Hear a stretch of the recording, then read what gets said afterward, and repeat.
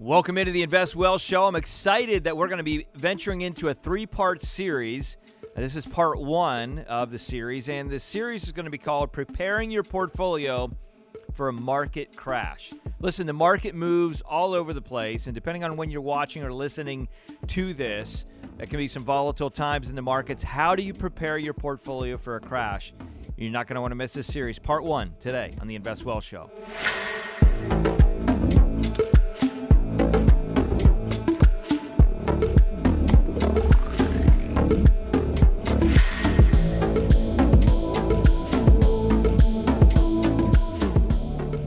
All right, so everybody wants to talk about making money, right? How do you make money? How do you grow your wealth? How do you make money on your money? And it's all exciting. Everybody wants to do that. I get it.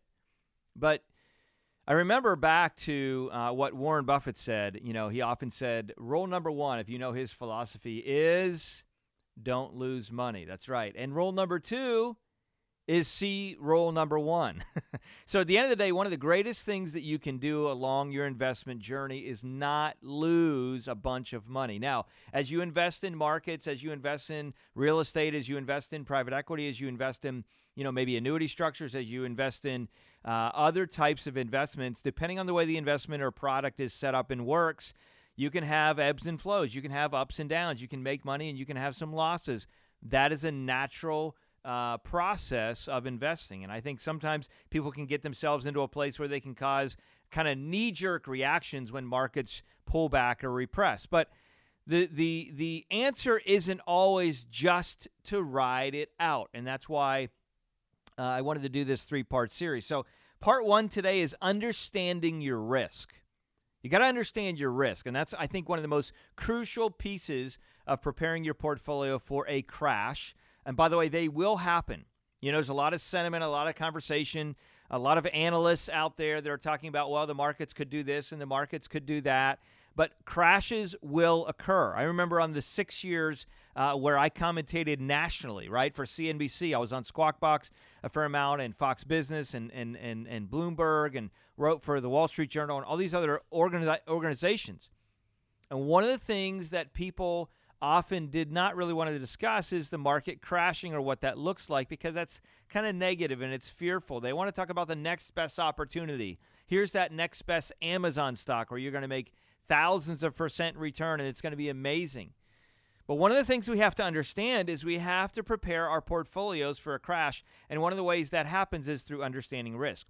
We got to know that in any given period of time, if you look historically back at the markets, I've done a lot of research and study around demographic investing and how that affects economies, how the demographics affect markets overall. Well, what does that mean? We're talking about, the baby boomer generation and Gen X and Gen Z and Y and A and B and C, D, E, F, G, all these generations, right? And how does it affect things? Well, we think of the boomer generation and we think about that season or period of time between 1982 basically until 2000, one of the hottest periods on the market overall. Why? Well, because that generation was starting to make more money than any generation in history, and they were investing that money into investments in the market. Why? Well, because pension plans had gone away. So 401k plans were on the rise, and 403b plans and profit sharing, and all of these opportunities as different ways to prepare for retirement.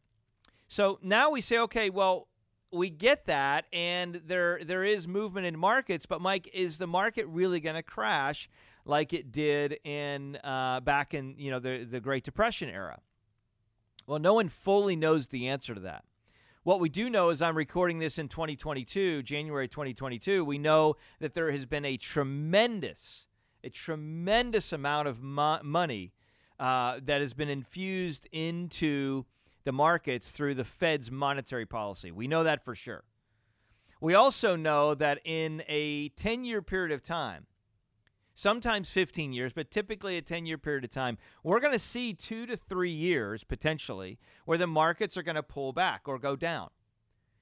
And if you take a look at, as an example, the year 2000 versus 2010, You're going to see this chart on the screen, the year 2000 versus 2010. If you're listening to this via podcast, obviously you might be looking out the windshield or you're looking at your neighbor on the treadmill as you're running. I don't know. But if you're watching this on video at investwellshow.com or on YouTube, you're going to see the chart on the screen, which shows the year 2000 to 2010. And in that period of time, it was often referenced as the lost decade. Well, what happened during that period? Well, you know, we were kind of at the tail end of the tech bubble that burst in the end of the 90s, right? And then we ended up having the market started to come down already. And then we had 9/11. The market continued to come down. And then in 2003, the market started to recover, and it grew, and the Dow went up almost 100% from 2003 to 2007. And then we had the mortgage crisis. Now, a lot of people don't know that a lot of the reason behind that wasn't necessarily just the subprimes, although that was a big part of it, and they were packaged with garbage inside of them.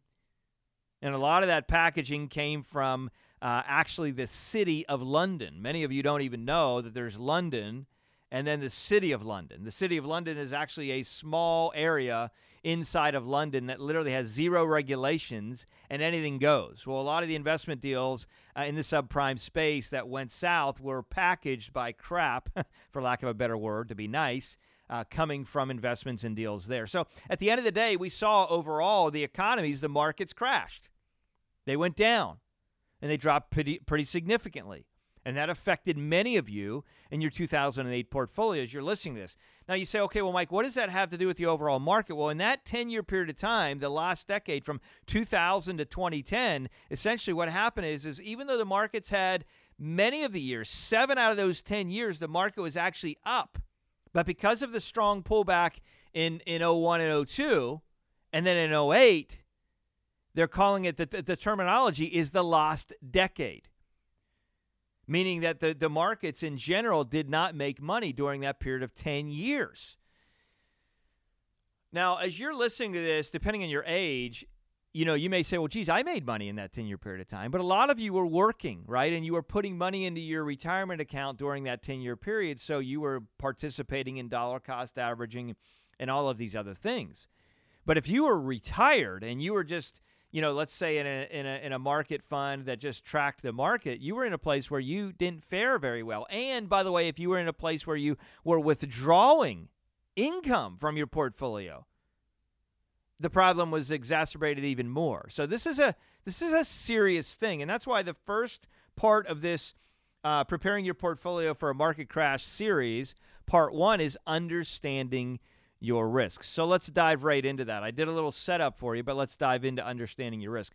So when you understand your risk, you're really understanding what could happen to my portfolio, what could happen to my investments should the market turn down. Okay, so right now as I'm shooting this again, the markets have pulled back this year. A lot of tech stocks have sold out and things like that, sold off, and we're seeing a pullback from there, which is pulling the Dow and the S&P and everything else down. But the question is, will this be a bigger issue? Will this actually be a more challenging thing where the markets really pull back? You know, we're seeing some of these new variants come out and all this kind of stuff. Regardless of the noise and the nonsense there, the problem is we still got people beating to the drum of concern and fear, and that's going to cause people to be in a place where they are, you know, shutting things down. I just read a report the other day where Royal Caribbean is shutting down their cruises again, right? Well, that's going to have a ripple effect on the economy and things like that, and there's other things like that. So if we do have a significant pullback, we need to understand our risk. So understanding your risk, what does that mean? Well, that means if the market drops 40%, right, how much negative would you see on your portfolio? So if you got $1 million portfolio or $5 million or $10 million or $100 million or $500 million or 500,000, whatever the number is, right? It doesn't matter.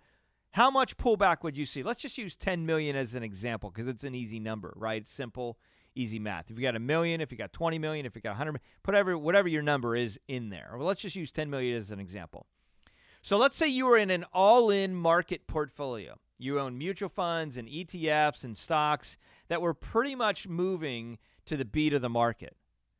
Well, if the market pulls back or drops 40 or 50%, and your portfolio is pretty close into that line as far as the negative, on a $10 million portfolio, you could literally, at 40%, if you think about this, you could lose $4 million. Now, you might say, well, yeah, but that's only if I sold, Mike. If I just hang in there and I ride it out and I'm okay, then it'll come back. Well, that's true. But I think we live in a time today that's different than we did before. We have more debt than we ever did before. We have a government that's out of control. We have monetary policy that just doesn't make any sense in relation to being business friendly. We have political risk in ways that we've never had before. We have all kinds of risks that we literally didn't have 15 years ago. So we have to think about that differently. That's why you must understand your risk. How about, let's talk about a specific stock. So let's say you own Apple or you own Tesla or whatever it may be, and you have a lot of your portfolio, 15, 20%, 25% in this one particular stock. Maybe it's a company stock and you have more than that in a company stock. I don't know. That's publicly traded now. Let's use that as an example, okay? Do you know your risk in that stock? In other words, what is the back history of that stock? What is the largest pull down or drawdown periods for that stock? Has it been 30%, 40%, 50%? What is it? Do you know what that looks like? Now, oftentimes when you understand risk, you need to understand the multiple risks that you're facing. And again, in this part 1 series, we want to talk about several of those risks. The first one is market risk. The second one is liquidity risk. Third one is business risk. Another one is political risk. Another one is currency risk. These are all different types of risks that need to be uncovered and discovered in your portfolio to say, okay, how are these things affecting my current investments? So important. So when you start to understand some of those risks and you start to understand how that could affect your investments, what happens is you've created a level of education, you've created a level of knowledge, and as you get that knowledge, what happens is your confidence actually goes up. You don't want to lose 40% or 50% in your portfolio or 30% or 10%. You don't want to lose anything, quite honestly, but as long as you know what the risk potentially could be, now your confidence goes up. Why does it go up? Not because you want to lose money, but because you know what your risk is. You know what you stand to lose. You know in advance. And now if you're not comfortable with that, now it's up to you to make some changes, to reposition, to think differently, to change the way you may invest. And that's so important. So again, the idea here is understanding your risk. Do you know your risk in your portfolio? You need to know that. You got to know what that risk looks like. Listen, if you're not subscribed to the show, I'm going to challenge you, whether it be on YouTube or go, if you're listening to this via podcast, to investwellshow.com. There's ways you can reach out to us, get thoughts and ideas. Always a great place to go to learn more. But this is part 1, understanding your risk. Don't miss the next segment, will be part 2. We're going to talk about another issue that you need to think about and kind of deal with in relation to preparing your portfolio for a market crash. As always, we appreciate your taking time to listen and dial in. Listen, share this with someone that needs to hear it. People are so worried right now when it comes to their finances, and these are simple terminologies and simple things that we want to be laying out to you. And in this 3-part series, we're going to give you a simple plan to really think about how you can protect your risk and then some ideas of what you can do to kind of reshift what you're doing and where you're going. Thanks for tuning into the Invest Well Show. Listen, as always, my desire is for you to live on purpose so you can live with purpose. Be blessed. Until next time, see you soon.